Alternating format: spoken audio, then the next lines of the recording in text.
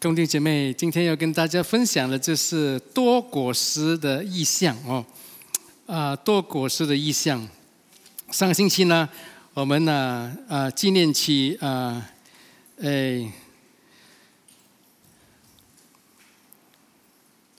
五旬节，对吗？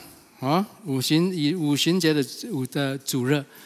那么五旬节是怎么样的一个日子呢？我们上星期一讲到五旬节就是初熟果子的丰收节，是一个丰收节。初熟的果子，先熟的就是大麦。那么那五旬节是丰收节嘛？他们庆祝丰收节的时候呢，圣经里面呢，只是说到大麦，小麦还没有的葡萄也没有橄榄也没有，都还没有的。那么他们一样庆祝呢，是因为呢，他们看见未来的丰收，为未来的丰收呢来献上感恩，那个就是五旬节。所以上帝的在我们生命里面的操作也是一样，他先给我们看见呢，我们的生命的结局是怎么样，我们的命定是怎么样的回事，然后呢，我们要凭信心的往前面跑。那么讲到多果实的异象呢，何谓异象呢？异象就是代表着我们能够看见我们的命定或者是我们生命结局的能力。我们看见我们生命的命定的能力，那个就是异象。所谓异象就是说还没有到的啦，还没有达到的，可是已经是上帝应许的，那个就是所谓异象。那么异象呢，它是有属灵的性质的。异象不是我跟你说今天我们的异象是这样子我们同意啦，就是成为我们的异象了。异象呢是必须要凭信心在灵里面先得着。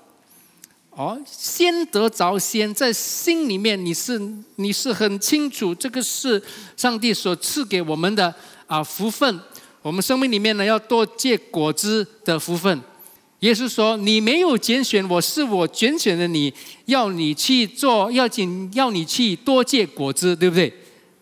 多结果实你的使到你的果实长存。多结果实，不单只是结果实，而且呢，结果子呢，而且呢，果子还要长存的。跟你的四周围说，你要多结果子。”跟你的另外一个邻居说：“感谢主，我是多果实的阿们。那么异象呢，就是看见生命里的成功和结局。在通过异象，我们可以看见呢，我们生命里面的成功和命定，我们生命的成功和结局。那么我们看异象怎么样是怎么样操作的为什么异象对我们来说那么重要？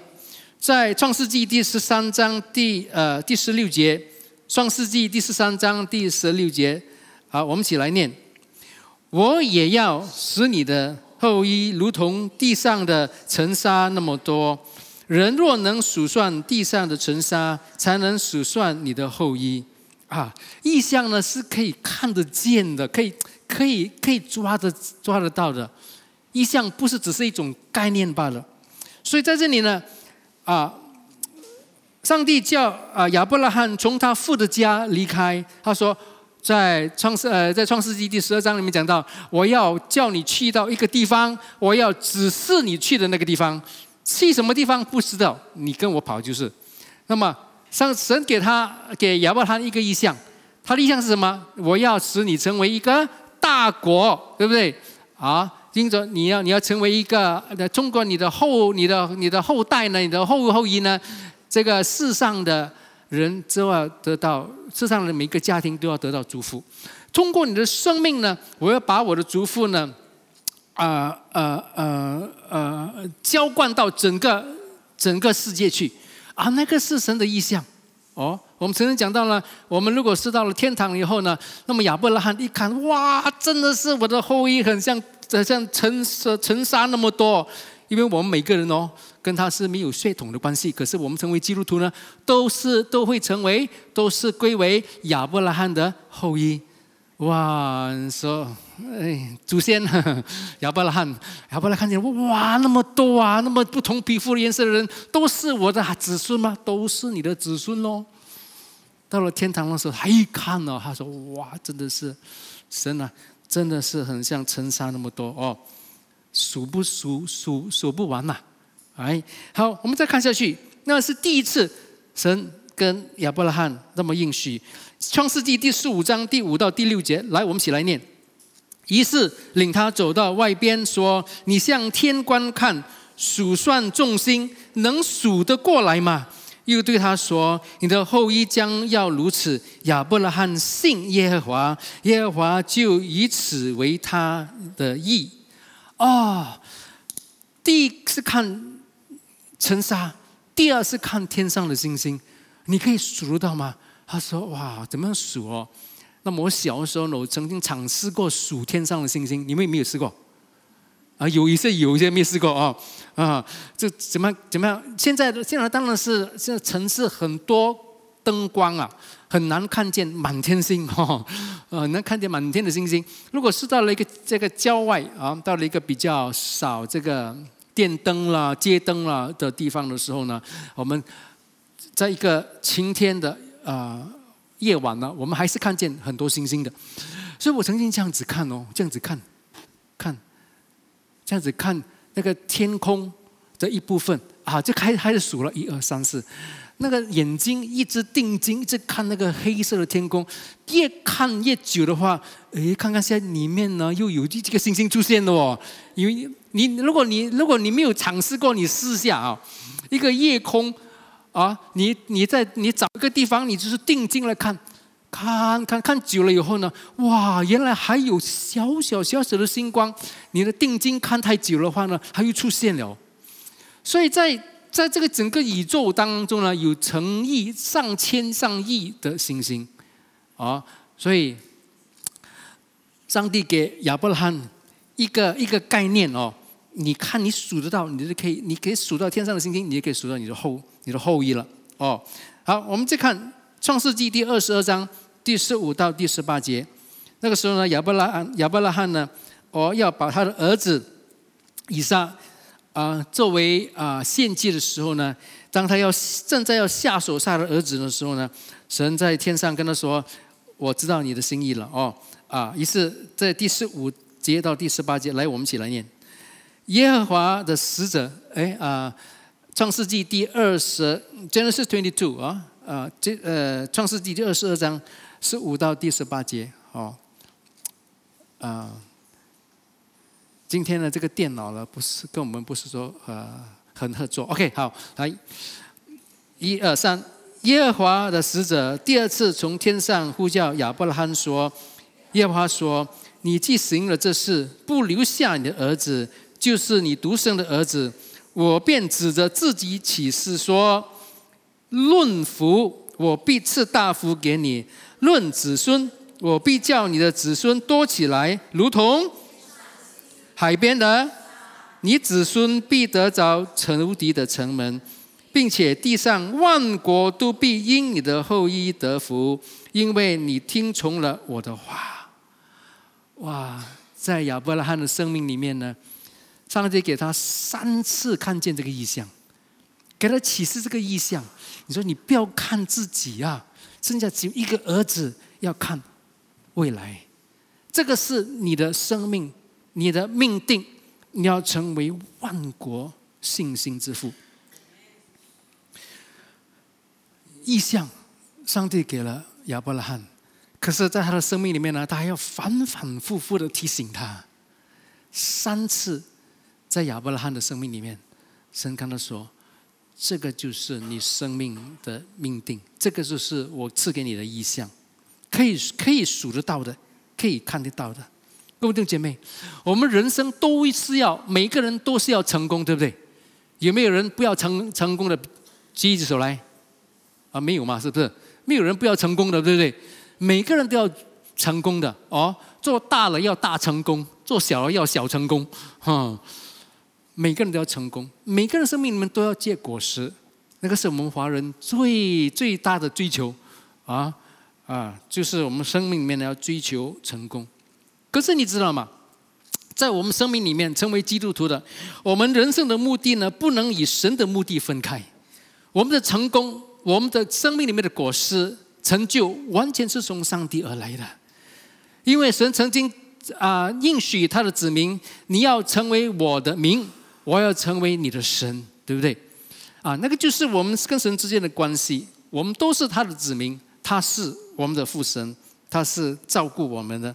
所以我们生命里面的目的呢，是不能与神的目的分开。作为基督徒的话呢，我们个人多结果子的意向与教会就是神的子民的具体意向是密密相关的。Right? The vision of our personal success is closely connected to the corporate vision of the success of the church. 那个就是我们生命里面神所归下来的命定。在2个星期之前，大家有参加我们的敬拜的有在跟我们 YouTube 的，可能还记得我曾经讲过一个比喻我们成为马来西亚的公民那么一定要受到马来西亚的政府的这个法律的保护，一定要活在马来西亚的立法之下嘛，对不对？我们一定要守法，才能够得到马来西亚政府或者是法律的保护嘛。那么曾经我们在雅比在其他的城市不晓得在雅比呢，我们开始有那个 mini bus 的时候，mini bar 的时候呢，那些 mini bar 呢，在我们雅比出现的时候呢，后面有写到这个字 ，bus berhenti，他说停一直停的 bus 它真的是停的2个车站这个是巴士站，这个是巴士站，它在中间呢，有人叫他停，他就停了；有乘客停他的车，他就停了。那么有时候你跟到他们驾车，你跟着他们他们突然之间在马路中间就停了下来，哇！我觉得当然是后面的这些司机呢，就很生气了你没有搞错你还没有到那个巴士站，你都停了下来。他说这些是外劳了他说我以前在我的国家我们是这样停了。他说哎呀，可是你现在在马来西亚马来西亚不可以给你停的你不能够把你以前国家的这些操作啦，这些习惯啦，带到马来西亚来说，我要跟以前一样子做，我不管你违法不违法，我还是要这样子做，因为我以前的国家可以我的祖国里面呢，我可以这样子做。来到马来西亚，我也是要这样子做的话，那么如果是他给罚款了，他不能够说哎呀，马来西亚你对我不起咯，我是从我的国家那么辛苦走来找吃的嘛，你反过来这样来逼迫我，哎呦，你对我很不公平你不爱我咯。讲得通吗？讲得通吗？讲不通啊。可是有时候基督徒就是这样子咯。以前我们活在还没有认识主之前，我们的信念啦，我们的习惯啦，我们进到神的国度，成为神的子民的时候，在神的子民、神的国度里面，你要得到这个神的保护、神的福分，你要这样活出你的生命。你还是加80站，喜欢就停，喜欢就跑。所以给上班的时候，你说上帝啊，你为什么不爱我了？为什么丢弃我了？上帝，你对我不公平。各位弟兄姐妹，我们进入到天国，一定要活在天国的道当中，才能够活在天国的福分跟比音之下。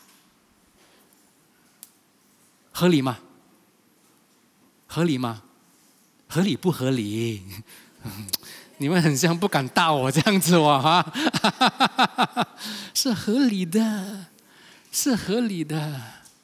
所以各位弟兄姐妹，我们称为基督徒的话呢，我们有多结果子意象，是跟教会的具体的意象是秘密相关的，息息相关的哦。教会缺乏共同的意象呢，可能会阻碍耶稣个别门徒进入多果实的命定。人有时候仿佛甚至以基督徒哦，也是仿佛活在以上帝对教会的目的的独立的生活，就是说我的生命是我的生命啦。教会做什么不关我的事，上帝要在教会当中做什么不关我的事，我只照顾我自己了哈。这个就是很多时候呢，如果我们没有缺乏共同的意向教会如果缺乏共同意向，我们呢没有踏入进入到神对教会的共同的意向当中的时候，可能会阻碍到耶稣在我们个别的生命里面，使我们进入到多结果实的命定。这个不是我讲的哦，我们去看哈该书第1章第9到第10节。哈该书第1章第9到第10节。好，来，我们一起来念。你们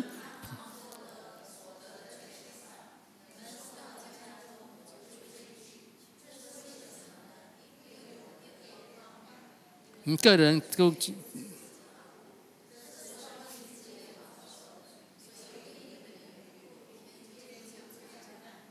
地也不出土产那么以色列人呢被放出来以后呢，回到他们的主家，回到主家的时候，看见了圣殿荒凉，看他们的家园呢也是破坏，也是荒凉。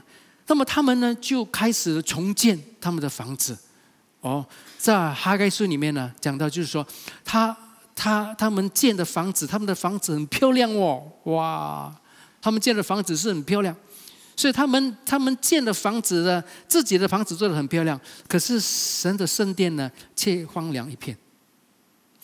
在这里翻译成为殿其实这个字呢，其实最常被翻译的是家，不是殿在这个很长在旧约里面用的这个字眼呢，就有11次被翻译成为圣殿的殿，超过100多次是被翻译成为家。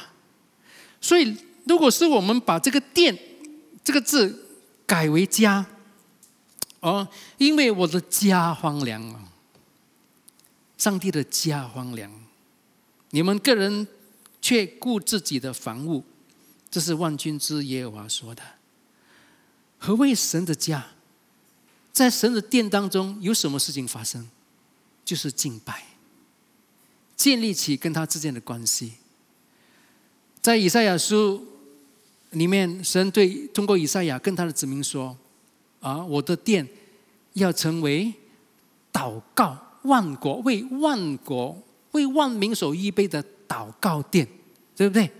祷告殿，他说在我的殿当中不单只是我的子民以色列要进到殿中来敬拜他，甚至于外邦人也进来敬拜他。那个就是神的心意，他建立起他的殿，他建立起他的家，不单只是为以色列人来建立，乃是为外邦人，就是你和我啦。我们都是外邦人，因为我们不是犹太人嘛有没有犹太人在这里？犹太种的有吗？没有。犹太血统的也没有，所以我们都是外邦人，所以我们进入到上帝的殿，上帝的家，我们成为一部分，那个就是神的心意。各位弟兄姐妹，在哈该书里面讲到，他说你们收到的，你们盼望多，你们得的少，你们收到家中的我就吹去如果是读哈该书第1章和哈该书就2章罢了，很快念完的，等下可以回去念。那么在哈该书里面也讲到呢以色列人呢那时候呢不是没有收入没有丰收，有丰收了以后呢，说了收了以后放进袋子去，好像袋子穿洞，有没有这样的经历袋子穿洞不是说没有收到来就流失了这么我们生命里面有流失的经验，不一定是因为我们不见神的家，可是不见神的家，的确会导致到流逝啊。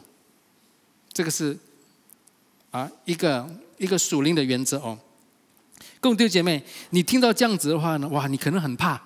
哎呦，我们的神啊，你不侍奉他，你会流逝的哦。侍奉他的时候呢，哎呀，很怕哦。我怕我不侍奉神的话，哎呀，神会对付我哦。各位弟兄姐妹，我们要明白我们之间跟神的关系，我们人跟神的关系是怎么样的一种关系。如果我们认为我们应该得到的人的权利人家现在讲人权嘛，对不对我们追求人权是这样子，人权这样子。OK， 如果我们认为呢，人是有权利的，这个权利是什么呢？上帝，你一定要祝福我，这个是我的权利，我应得的牧师全堂弟兄姐妹，不知道有没有还记不记得我在2个星期之前吧跟大家分享，就是那个卖鸡饭的老板，记得吗？那个卖鸡饭的老板，在雅比呢有一间卖鸡饭的老板，有时候去打包呢，是要排队。我就排队的时候，我看见他有一个年纪比较大的人就走来了，他没有排队，走上去，老板他说：“好，我们钱了。”可能是打电话先预定吧，问他好了吗？那个老板说：“等下哦。”他就走开了。这个男人就走开了。过了一会儿，他就回来了。他说：“好，我們錢咯，蠻久了去了 ，OK， 壓了這為什麼那麼久的？好了沒有？已經包好了沒有？來了，這個就是你的了。他包了一包給他。他給了他就你就走了，你就走掉了。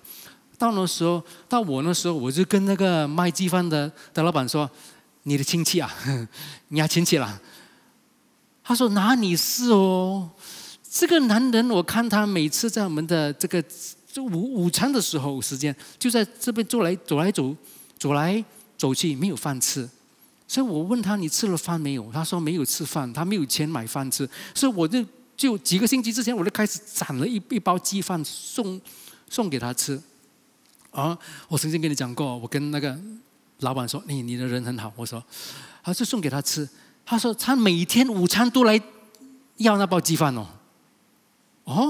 每天午餐都來要包雞飯。他說：“我說你人很好。”他說：“哎呀，還有一句。”我跟大家分享的時候，我忘了跟他們說，他說：“哎呀，現在的人你給他吃雞飯，他拿了連謝謝也沒有講一聲，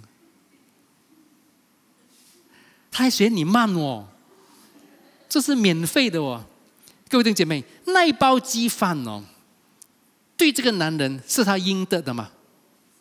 不是，是什麼？是恩典，對不對？恩典，對不對？所以我們人如果活在跟我們與神之間的關係，我們要有健康的身體，我們要有成功。上帝，我應得的你不給我就是你不好為什麼叫慢要等多久給了我以後拿了就是等那麼久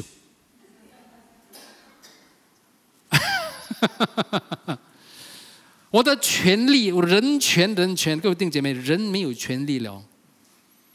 人既然是犯了罪，墮落了以後，活在罪的後果當中，罪的後果是什麼？死了。你和我都還活着嘛，是不是？那個是什麼？恩典。人沒有權利，可是人有價值。上帝看見我們每個人都是因他自己的形象而造的，每一個都很寶貴，每一個都有價值。你沒有權利，你和我沒有權利，我們不能夠向神追討任何的福分。可是他說你有價值，我愛你，你的價值是多麼高，至得我派我的兒子，我的獨生兒子耶穌基督為你而死，你就是那麼有價值，我就是那麼有價值，我就是那麼寶貝。你就是那么宝贝。那个是我们的价值，是恩典，各位弟兄姐妹。我们有气息，有一天有气息，都是恩典。早上起来刷牙有吗？有时候你刷牙看一下，牙齿看有没有肮脏的啦，那么看是那个眼睛漂亮不漂亮啊？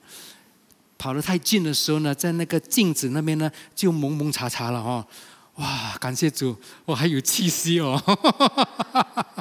我不是刷牙，没有蒙蒙的，糟糕了。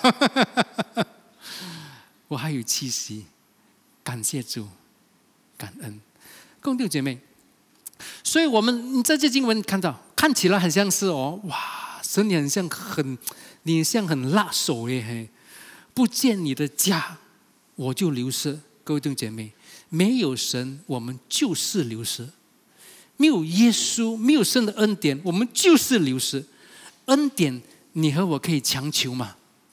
不可以不可以强求。恩典就是恩典嘛，不应该得到反过来得着，那个就是恩典。我们活在恩典当中，我们的回应是怎么样？2样回应。第一，要说谢谢感恩。第二呢，要会对别人赐恩，因为纪念起自己，我也是因神的恩典而活到今天。我也是因为神的恩典可以穿大衣，可以穿皮鞋，虽然不是很贵的皮鞋，不过还是皮嘛。恩典感恩，看见别人有需要，我们也会赐恩。看见别人堕落迷失，我们也会赐恩。那个就是知恩而感恩的生命。弟兄姐妹，所以看这些经文我们今天能够有这个多结果实的应许，是因为我们是因着耶稣基督，我们信耶稣的，我们可以得到这个福分。恩典啊，恩典啊！所以神说，只要你活在我的旨意当中，你把生命的目的，你生命的目的和我对教会的目的合一的话，那么我就会赐福给你。弟兄姐妹，John 给我看那个孟加大堂的图片孟加大堂我们的孟加大的圣公会呢，明天早上8点钟到下午4点钟有一个义卖，他们要筹款。孟加大堂这个孟加大堂呢，这个整个教堂呢在如果去经过孟加大的时候呢，你经过孟加大，你就可以在路边可以看见，如果上斗亚兰的话，在右边那么这个教堂呢可以坐400个人。那么我跟他们的牧师沙布利牧师去看，我说不止400个，你上面还有一点空间。他说是，我们要把上面那个上面再做半层出来就可以做到600个人。那么他们建堂呢建筑物呢是200多万，整个建堂的基金呢，这个需要呢，这个费用呢，就是加凳子啦、加音响啦等等就是370万。370万呢，他们已经还了210万，他们还需要160万。他们已经到了个地步呢，已经要开始可以交盘了，在今年之内呢就可以交盘了。可是160万是从哪里来？他们没有那么多钱下一个图片，就晚上看起来就很漂亮，你看就是这个教堂，所以他们筹款要筹160万那么160万没有那么多钱，就是和教区借，教区给了他们先预支100多万给他们，所以他们要筹最少要筹70万，才能够现在要这个成功了以后这个建筑工程完成了以后，他们要进入到这个新的教堂敬拜的时候，他们最少要筹70万总数还是要筹160万了这个是走不掉了所以在这个建堂的时候呢萨布利牧师带我去，他说我就看他那个场地我说牧师，我说这个承包商是不是基督徒？他们不是基督徒。承包商不是基督徒。我说你真的是很蒙福，他们在这里做的话，你没有看到那个土地公的你看有些那些建筑的场地要摆一个土地公在那里的没有土地公这个我跟他们是讲清楚了，建教堂呢不需要土地公，我们有耶稣阿们。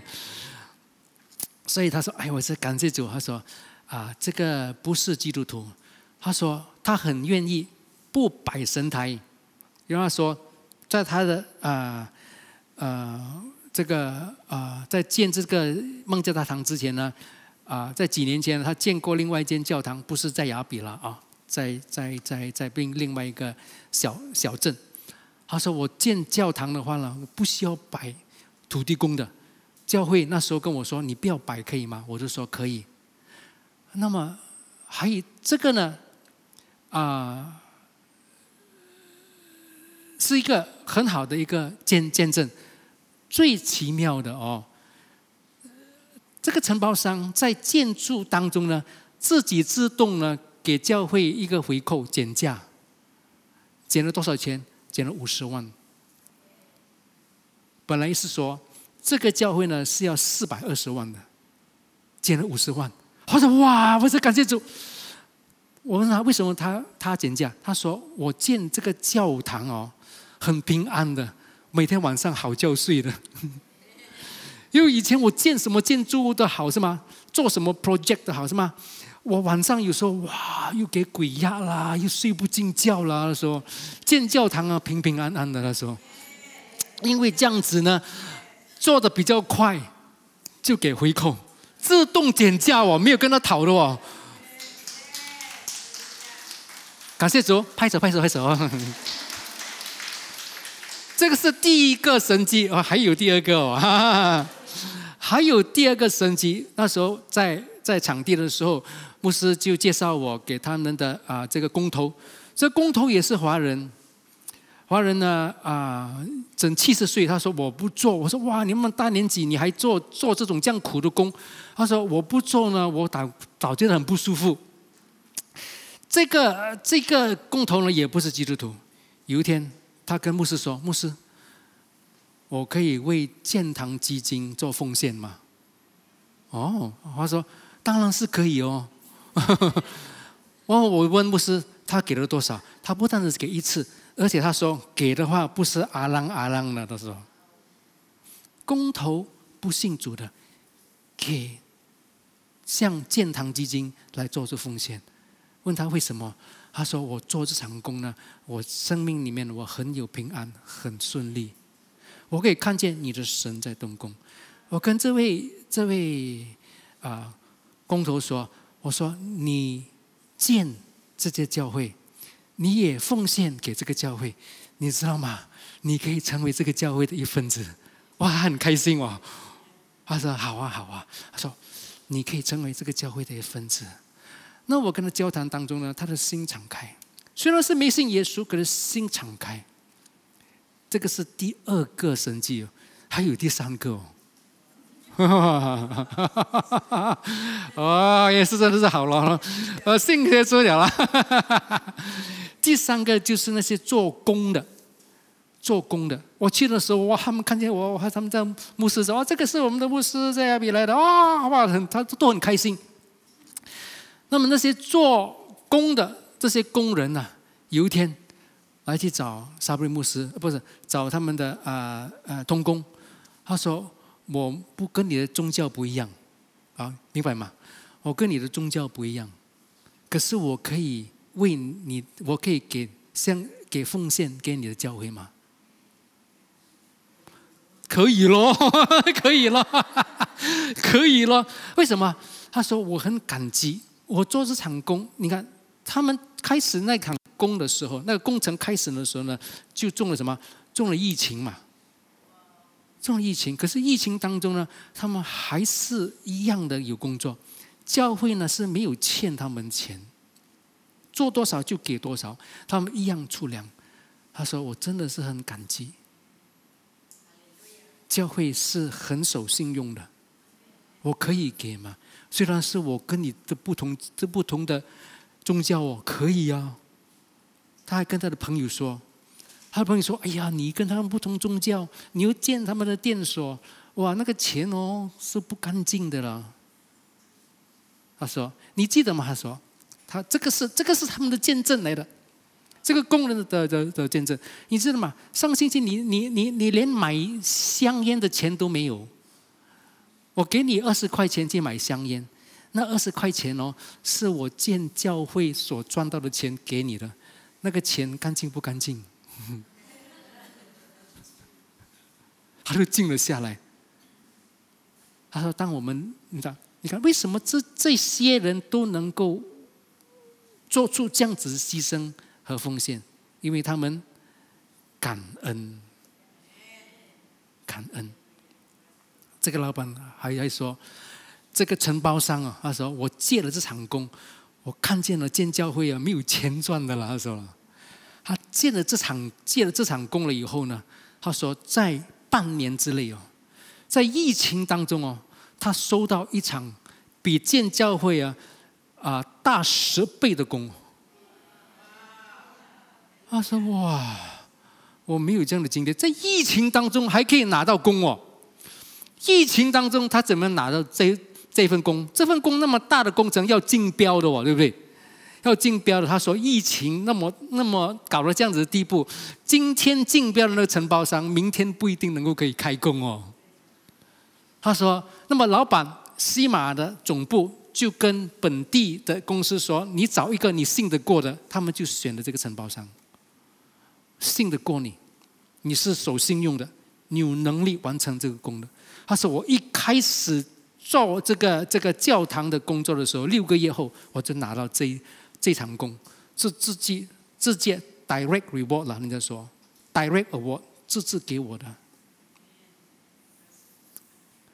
各位弟兄姐妹，当我们建立起神的家的时候，神不会亏待我们的。我刚才所说的这些经文讲的不是他的殿，今天不是叫你去找一块地来起教堂。如果你可以找到一块地为末日前堂起教堂的话，哇，我也很感恩啊！我也很感恩啊！能够起一间更加大的神的殿，末日前堂有起一间更大的神的殿所。那么，所以我们看见，当我们牺牲自己付出而建立上帝的家的时候，那么我们就把自己的生命呢摆在上帝的福分的庇荫之下。现在恶者魔鬼说你动不了他，你动他的话，你不能够阻碍他进入到他的命定和他的生命的绝迹。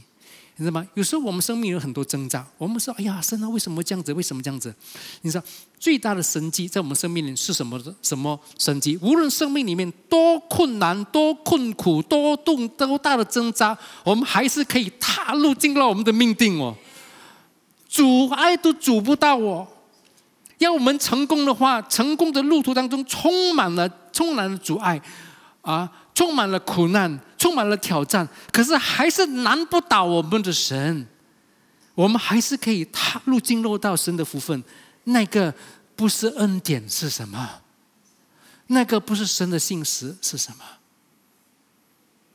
各位弟兄姐妹，神答应我们，他是信实的神，他所立下的应许，他必成就。When our life is filled with difficulties and obstacles, and we still can enter into God's fruitfulness and faithfulness, that is God's favor. Because nothing can stop us from arriving at where God has intended for us to be. That is grace. 教会里面的意象。上2个星期我跟大家分享过，今天呢再跟大家重复一下，给大家一个概念哦。那我们讲到了嘛，教会耶稣在他的在世上的事工的时候呢，他拣选了12个门徒，把这个12门徒的建立起来，成为初期教会、早期教会的领导层。那么这个 G12 的意象是什么呢？ G12 的意象呢，就是基于马太福音第28章第19节，来，我们一起来念。所以你们要去，使万民做我的门徒，奉父子圣灵的名给他们施洗。这个是上帝，是耶稣给我们的使命，的大使命，为耶稣迎娶世上灵魂和使万民成为跟随耶稣的门徒。那就是神赐给耶稣赐给我们赐给他的教会的一个使命，那个就是我们的意象。我们得到了从耶稣的手中体验到福分了以后呢，我们也把那个福分传出去，跟别人分享。上星期我跟大家说在印尼有个运动教会里面呢有个传福音的运动，就是呢训练起教会的会友呢基督徒呢如何分享他们的见证。上星期我跟大家讲到了，就是有一个妇女带了她的丈夫跟她的训练她的那个了他们就一起去探访做见证太太就坐在一边，丈夫坐在一边，跟那些他们探访那一家人分享耶稣的福音，他就分享见证了。他以前是打老婆的，哇，那个训练那个吓了一跳，会不会两夫妻就在人的家里面大吵大闹他就很直接说，他以前是打老婆的，我信了耶稣，我知道耶稣能够改变他的生命，他信了耶稣，他不打老婆，他爱老婆了。那个丈夫怎么样？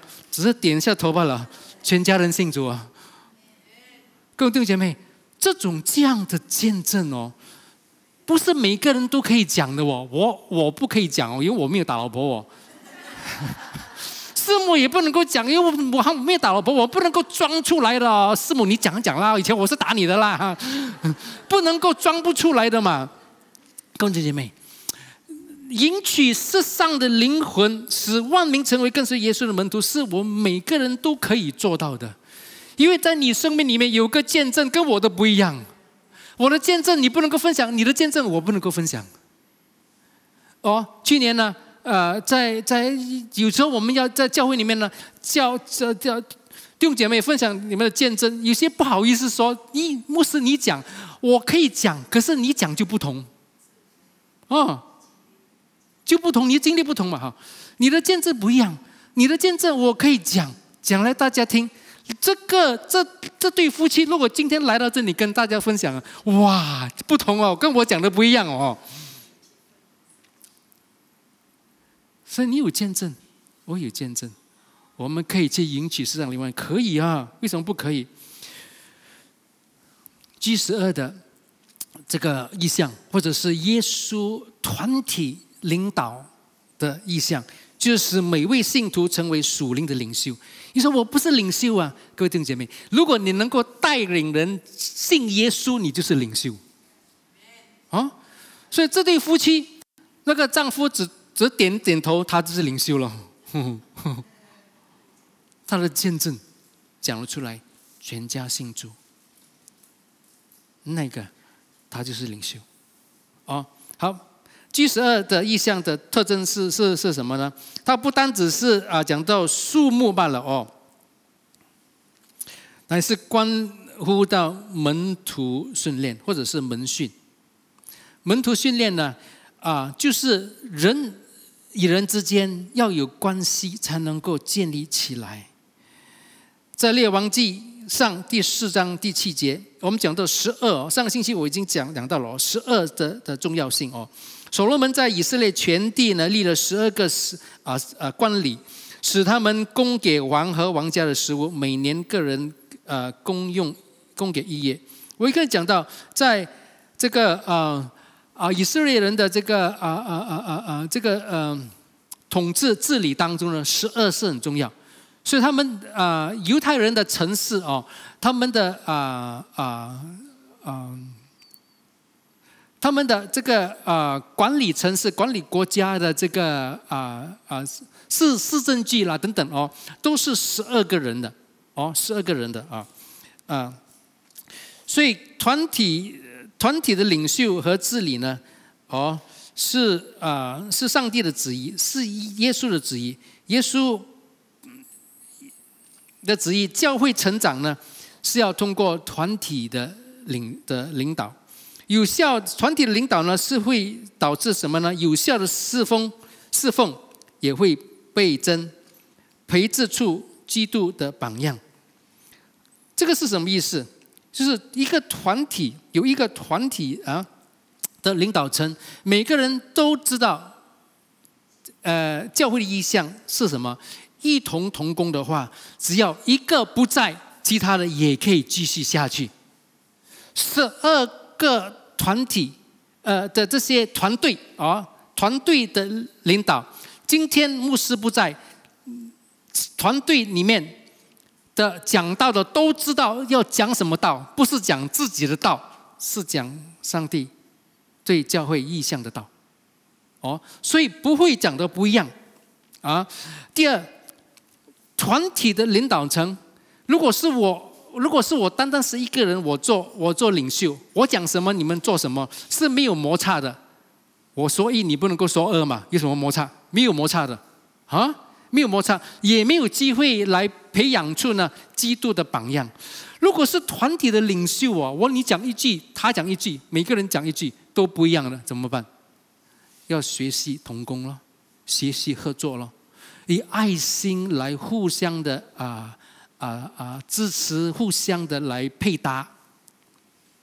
因为在这个团体里面同工久而久之一定会有点摩擦，可能会出火花啦，可能会有点热了你摩擦到有时会出火花的可是不是火花了，出了有点热了，那么那个时候呢，我们就有机会培植出基督的榜样所以不要怕摩擦，只要不出火花了爆炸就糟糕了有点热的话呢，就要去学习以爱心、饶恕、宽容来活出这个团体的领导层。那么只要我们有团结，有一个合一的灵的话，哇，神的福分呢就涌涌而来。阿们。好，向万民传福音这个是我们的如果是有一个团体的合作的领导呢，那么我们就能够有效的能够向万民传福音了讲到这个呢，就是这个下星期六在这里先做一点预告了下个星期六下午呢2点到5点钟呢，我们有这个启发课程的领袖的训练。如果当中有参加过启发课程的话呢，欢迎你们来。没有上过启发课程的，如果是你们是是在领导层的理事会也好，或者是小组也好，是带领儿童的也好，青少年也好，都能够来参加2点到5点。那么启发课程呢，就是不是一个人传福音，一个团队传福音学习怎么样配搭，怎么样使用这个启发课程的资料有些我们在当中呢有受过训练的那么已经很久了，我们很多年疫情已经是整3年了在疫情之前我们也是很久没有做启发课程。如果是要重新的再去学习的话呢，那么可以下个星期6下午2点到5点在教堂举行。那么特别是中文部的特别是中文部的那么如果有要参加的话，请向办公室报名我们要知道多少个人来，准备好一点资料嘛2点到5点罢了。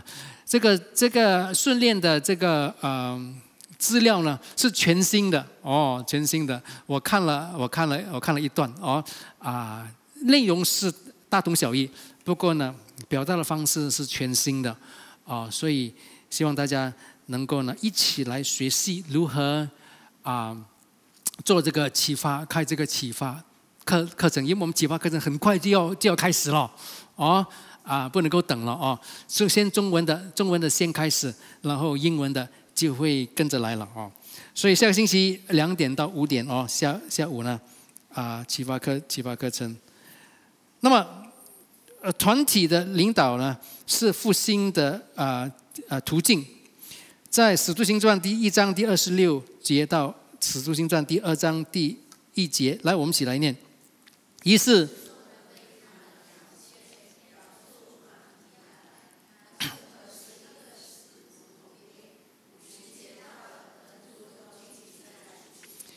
使徒行传上星期我跟大家讲到呢，在圣经里面呢，新约旧约都好那个章节是原文是没有章节的，所以第1章第2章呢是原文没有第1章第2章的，只是翻圣经的时候的人是把它翻为第1章第2章。所以如果是我们看第1章最后一节到第2章的第1节的，其实是同样的一口气说完的就是在犹大呢犹大因为出卖了耶稣，自己内疚自杀了以后呢，12个门徒变了11个门徒。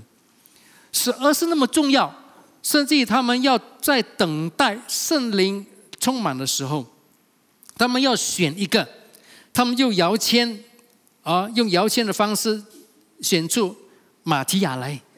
12个门徒，12个职位满了五旬节都到了。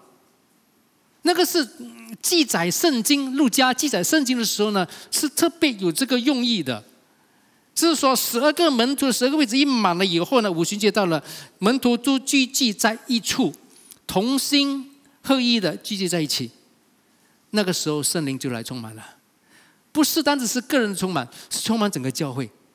上星期讲到了五旬节就是教会的生日新约里面教会的生日，教会的诞生。那么异象的诞生就从那个开始了。这个大使命的异象的是有多少个成分？有4个主要的成分。第一呢，要出去得人，以神的大能、圣灵的大能来传福音，和为耶稣迎娶世上的灵魂。我们知道耶稣要我们去建立起门徒，可是门徒还没有成为耶稣的门徒之前，他先要什么？先要信。如果我们没有向他们传耶稣的福音，他们怎么样信？他们不能够信，他们要从那个时候开始信，以大能来传福音。神的大能是只要我们顺服，他就能够彰显。我刚才说那个见证，那个2夫妻年纪不小，所说的这个见证，他们所说的见证是蛮有大能、蛮有说服力的。可是使人信主那个是圣灵在毛里求斯，我曾经跟大家分享过，有一位老人家90岁他呢就是你跟他讲了他很多人生的道理的我问他你信耶稣吗？他说你说我信也可以，不信也可以，那么怎么讲？遇到跟人坐在旁边，不知道应该怎么做。他们家人在后面的一直在祷告，一直在祷告。结果我就说，突然之间我感觉到，圣灵给我个启示，我相信是圣灵的启示了。我说阿爸，他讲客家话的毛里求斯他讲客家话。阿爸，我说你已经是活了很久了当然是90岁了。你为家庭做出了很大的付出了你要安息嘛？他说，我问他你要安息嘛？因为我想到耶稣讲的那句话嘛，烦恼苦担重担的人，我必使他的安息。我说你需要安息嘛？这个老人家很严肃的，一问他说：“你需要安息吗？”他就哭了起来，哇，吓了一跳。他说：“我要，我追求的就是这个安息。我成就有，我的孩子都很成功，我活了那么久，我没有什么。”我问他：“你要耶稣给你什么？”他说：“我没有什么需要。我活了那么久，我没有什么需要了。”我说：“你要安息吗？”他哭了起来。我说：“我不能够给你安息。虽然我是从马来西亚老远来宣教的，我不能够给你安息，只有耶稣才可能给你安息。你要耶稣吗？”他说：“我要。”是谁的工作？圣灵的工作，各位弟兄姐妹。可是我们要出去传啊！我们不传，圣灵怎么样？我们传的时候，以圣灵的大能来打动人的心。所以启发课程，我们只是做一个课程，这课程是不是很有大能的课程是很好啦？大能是圣灵哦，圣灵来启示。出去得人是第一步，第二步呢，要亲自栽培。栽培我们导师这个教会呢很会栽培，我们很会栽培，又开课啦，又教导啦，等等都需要。我们需要带领群众呢经历耶稣的大能。栽培不单只是学习，要使初信的人呢能够体验到耶稣的大能，亲自体验到，能够生命里面呢开始有见证，开始有见证，并且呢坚固他们对神和神启示的信心。第三，接受门训这个门训是在侍奉上训练他们，陪他们度过信心的旅程，教导他们在属灵里得胜。哇，这个做的导师，我们做的很不错哦。孟子全堂，每一个小组啦，每一个每一年我们都有很不同的各种不同的服事的机会来训练啦，来以会友们度过信心的旅程啦。有需要的话，我们为你祷告啦，等等可是呢，这个只不过是一部分接下来最重要的一部分，就要奉主差遣出去，释放会友呢，授权给他们呢，去服侍，去建立小组，引起灵魂，召集自己的门徒，建立起耶稣的门徒，亲自栽培，亲自的建立起来。很多教会我们很会传福音，我们也很好的栽培的功课门训也做得不错又有培训啦，小组啦又有 ATI 啦等等都不错。可是授权差遣那个导师做得不够。你说牧师怎么会做得不够？还给你一个例子。如果有人在跟你说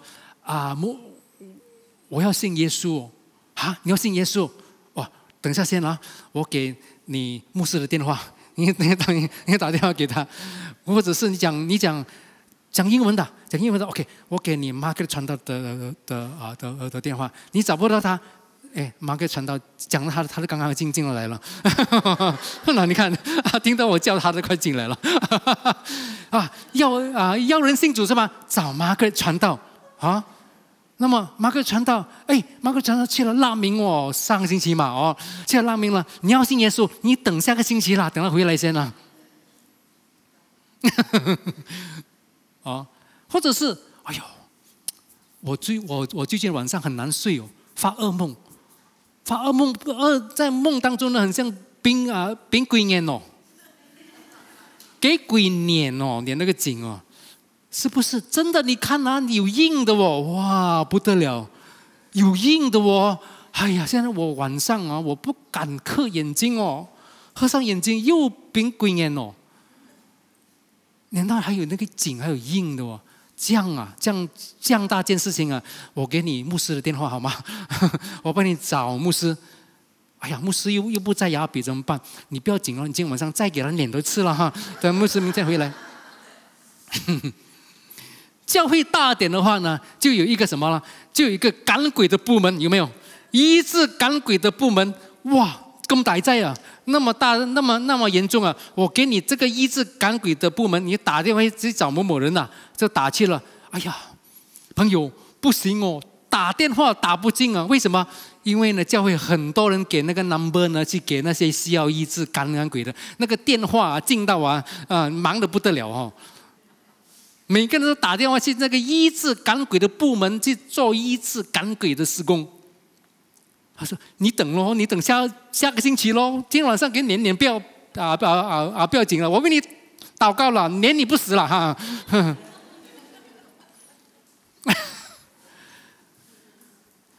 弟兄姐妹，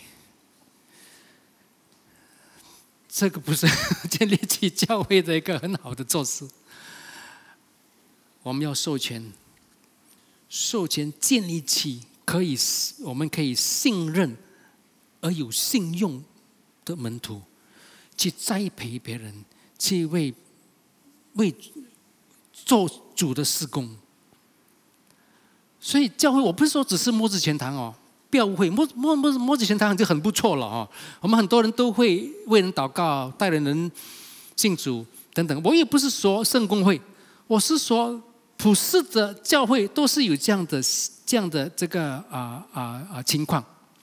那么统计上来说，教会里面呢，100个人就有20个人是服侍的，20个人20%的教友呢服侍100%的需要。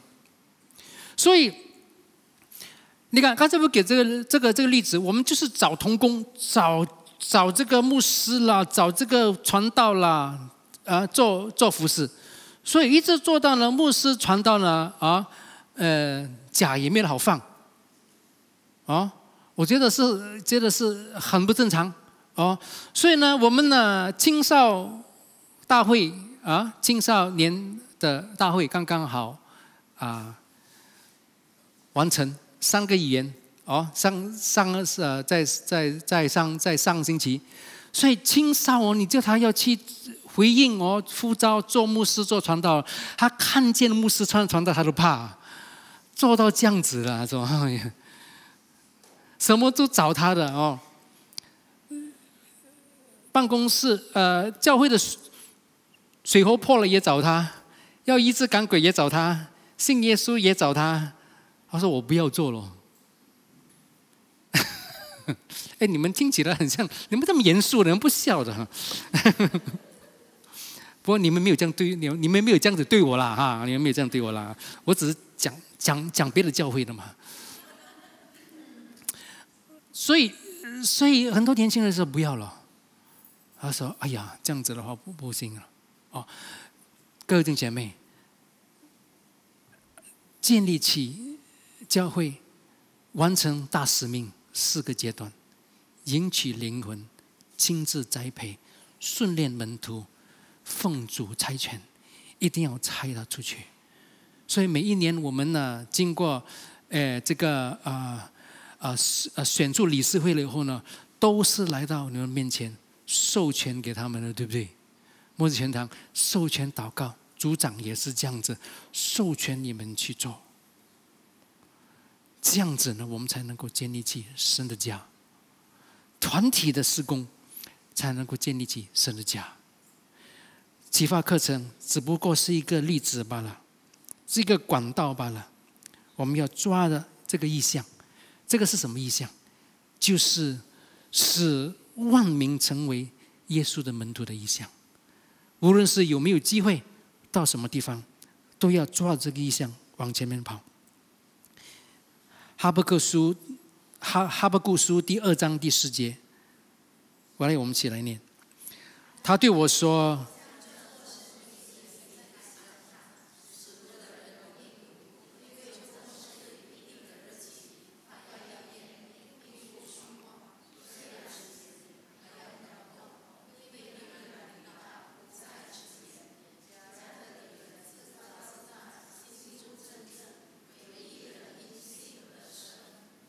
这个末世就是意象的意思 ，vision。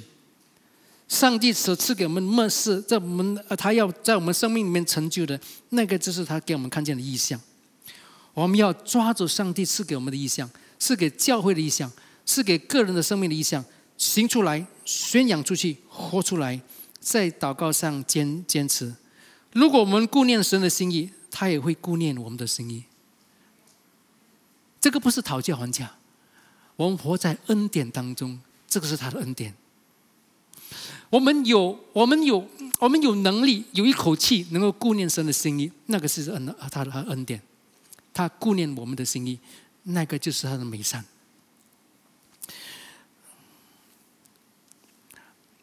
哈该书第1章第9节，刚才我们念的那一句：你们盼望多得，所得的却少；你们收到家中，我就吹气。这是为什么呢？因为我的殿或者是我的家荒凉，你们个人都顾自己的房屋。这是万军之耶和华说的。上帝给我们看见教会异象是吗？哈该书第2章第9节，那个就是我们的结局。来，我们一起来念：这殿后来的荣耀必大过先前的荣耀，在这地方我必赐平安。这是万军之耶和华说的。各位弟兄姐妹，这个就是你和我生命里面的结局。我们是每一代都要比先前的那一代呢更加作业更上一层。我们要抓着神赐给我们的心意，是给我们的默许，是给我们的意象，来活出我们的生命。我们说，哎呀，这么成为基督徒那么多这个要求的，各位弟兄姐妹，事实上是当我们体会到神的心跳的时候，神的心意的时候，不但是他的心意，他的心跳，神的生命，神的心中所顾念到的。当我们体会到神的心的时候呢，我们自然而然的会选择神所喜悦或关心的事情。当我们触摸到我们父神的心的时候，我们就会追求他的心意。我们要先体验到神的爱，我们才能够传神的爱；先体验到神的恩典，我们才能够知恩感恩。没有体验的话，我们就不会去追求。我曾经跟大家说过，我的生命里面，我说，如果是上帝起初叫我服侍他的时候，我知道路途那么难的话，我可能说我不要去。亚伯拉罕，当神跟他说，你要离开你父的家，你要到我要你启示的地方去。他说，我要使你的名为大，你的后裔要成为一个大国。很好的应许啊。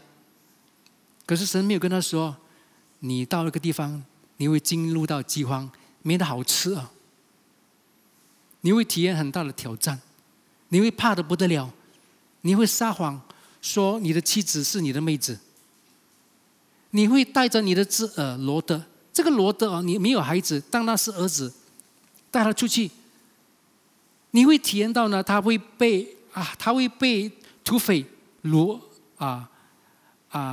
绑架。你在那个时候没有人帮助你，你要用你自己家里面的仆人来去救他。这个罗德你救了他了以后，他还跟你吵架，还跟你分家。这个你当儿子那个罗德结果呢下场一点都不好。如果上帝跟亚伯拉罕说这些的话，你相信亚伯拉罕会不会想，上帝你等我想一下哦。如果上帝跟他说，是我答应你，你的后裔要成为一个大国，可是你25年等一个儿子啊，你要等哦。哇，25年了，你跟我想一下先好不好？或者是神跟亚伯拉罕说，有一天你会将你的自己亲生的儿子以斯玛利把他抱起来，放在驴子上，送他进旷野当中，等他去死。你要亲自的执行这个死刑。亚伯拉罕，你相信他会说我愿意去吗？或者是神跟他说，有一天我赐给你一个孩子以撒，唯一的独生子，我要叫你摆在祭坛上，把它作为奉献。那么苦那么难的路，你说亚伯拉罕会要去跑吗？他可能不会哦。弟兄姐妹，神是宣告我们的结局，我们的终点的一位神。他开始的时候给我们看见一个异象，这个是你的使命，这个是你的结局。他没有跟我们说路途是怎么跑，为什么？他说怕我们知道的话呢，我们走掉哦，不是哦。他说路途多么艰难，我与你同行，我的恩典是足够，我跟你同在，24期的同在。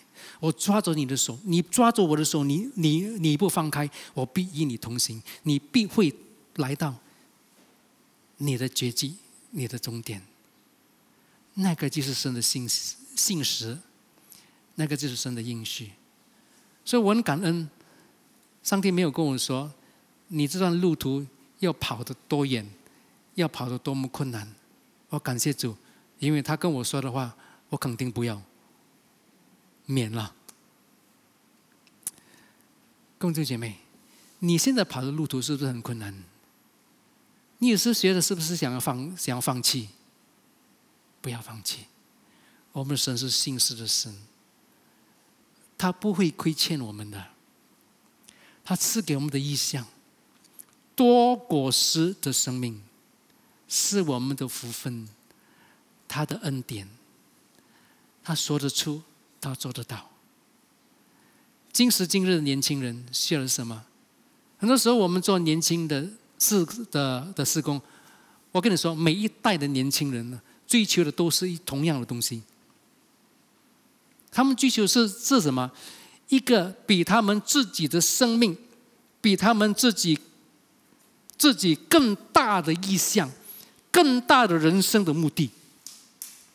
所以年轻人，每一代的年轻人都要追求自己的身份，自己的自我。年轻人青少年龄穿的 T 恤不是黑的就是白的，是不是？你看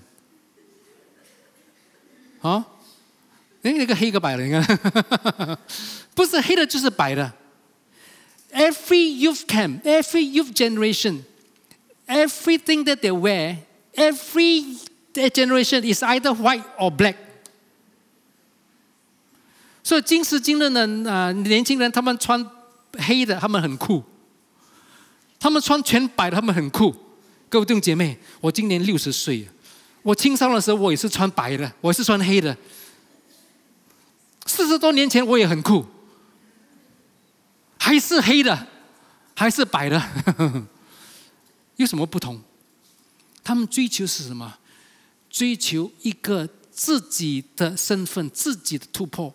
他们追求的是要一个比他们人生、比他们的生命更大的一个意向，比他们自己的生命更值得追求的目的，都是追求这个。所以年轻人，所以为什么我们很多地方很多教会，新的教会出来，新的教会出来的话，年轻人就飞出去。为什么？因为在教会当中呢，他们看见他们的前辈已经没有意向。你和我怎么说没有意向？我说牧师，你这样讲不对耶。因为我们呢没有自己的梦想，我们变得很实际啊。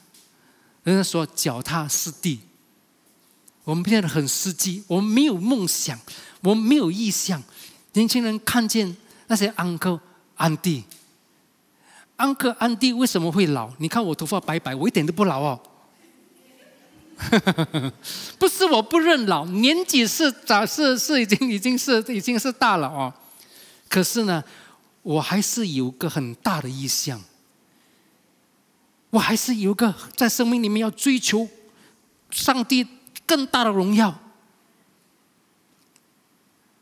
当年轻人看到这种哇，我们的前辈原来他们的意向那么大，他们会怎么样？他们得到呢？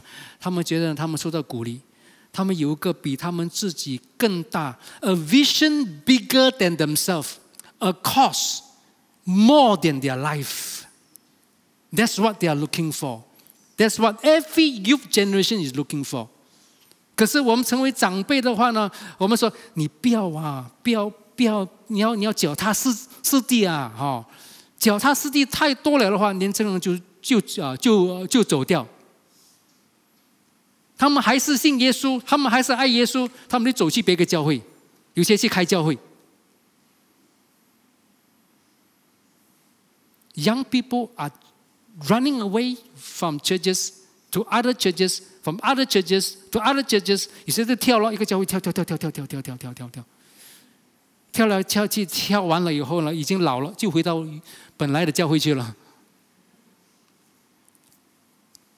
我们年岁是增加，可是我们不需要老，不需要老，只要我们的意向，我们抓着的意向是比我们更加大，是我们值得活出来的。年轻人不是只是要蹦蹦跳跳的，年轻人不是只是追求潮流，追求酷。当然是如果是你酷，他也听你了各位弟兄姐妹，你和我不能够说年轻人青少的事工要给年轻人去做。很多人我听见了，老了我不能够做青少的。为什么不能做青少的？为什么不能够做青少的事工？你站在年轻人面前，你看我老，我的意向还是很大。他会尊重你，你知道吗？他会说这个 uncle 值得跟这个 auntie 这个才叫做酷。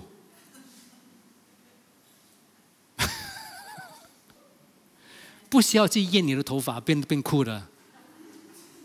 我遇到最近有个 uncle 的，跟我同年的，真的是比我更加 uncle， 老实说。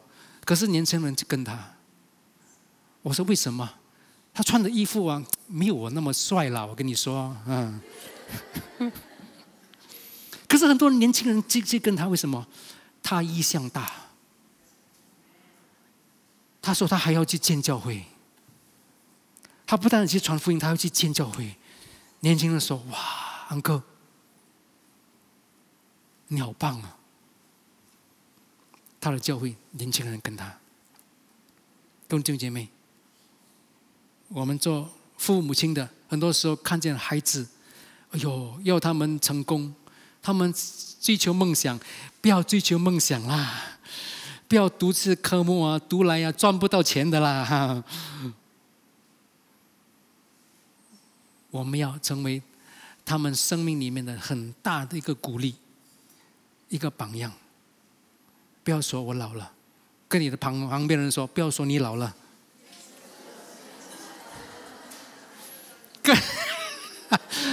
跟你别人说，我一点也不老，不老嘛，那老。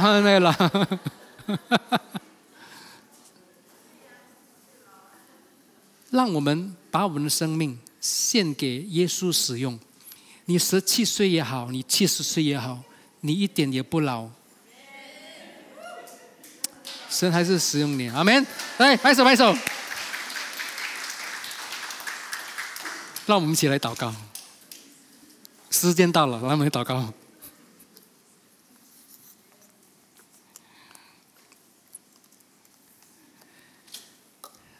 主，我们感谢你，在你的话语当中，很多你的仆人年岁不能够阻碍他们追求你所赐给他们的意向。因为你所赐给我们的意向是我们人生里面值得追求的，你所给我们的使命，你所给我们的末世都是值得追求的。主啊，求你今天再挑起我们信心的火热。是的，在这个时候我们跟你说，主啊，我要将我的生命摆在你的手中，给你使用，来完成你的使命，来跑向你所赐给教会你所给我们生命的意象，学习如何跟主内弟兄姐妹一起同工，一起建立起你的家。感谢你耶稣，因为你先赐给我们你的生命，我们才能够把生命献给你啊！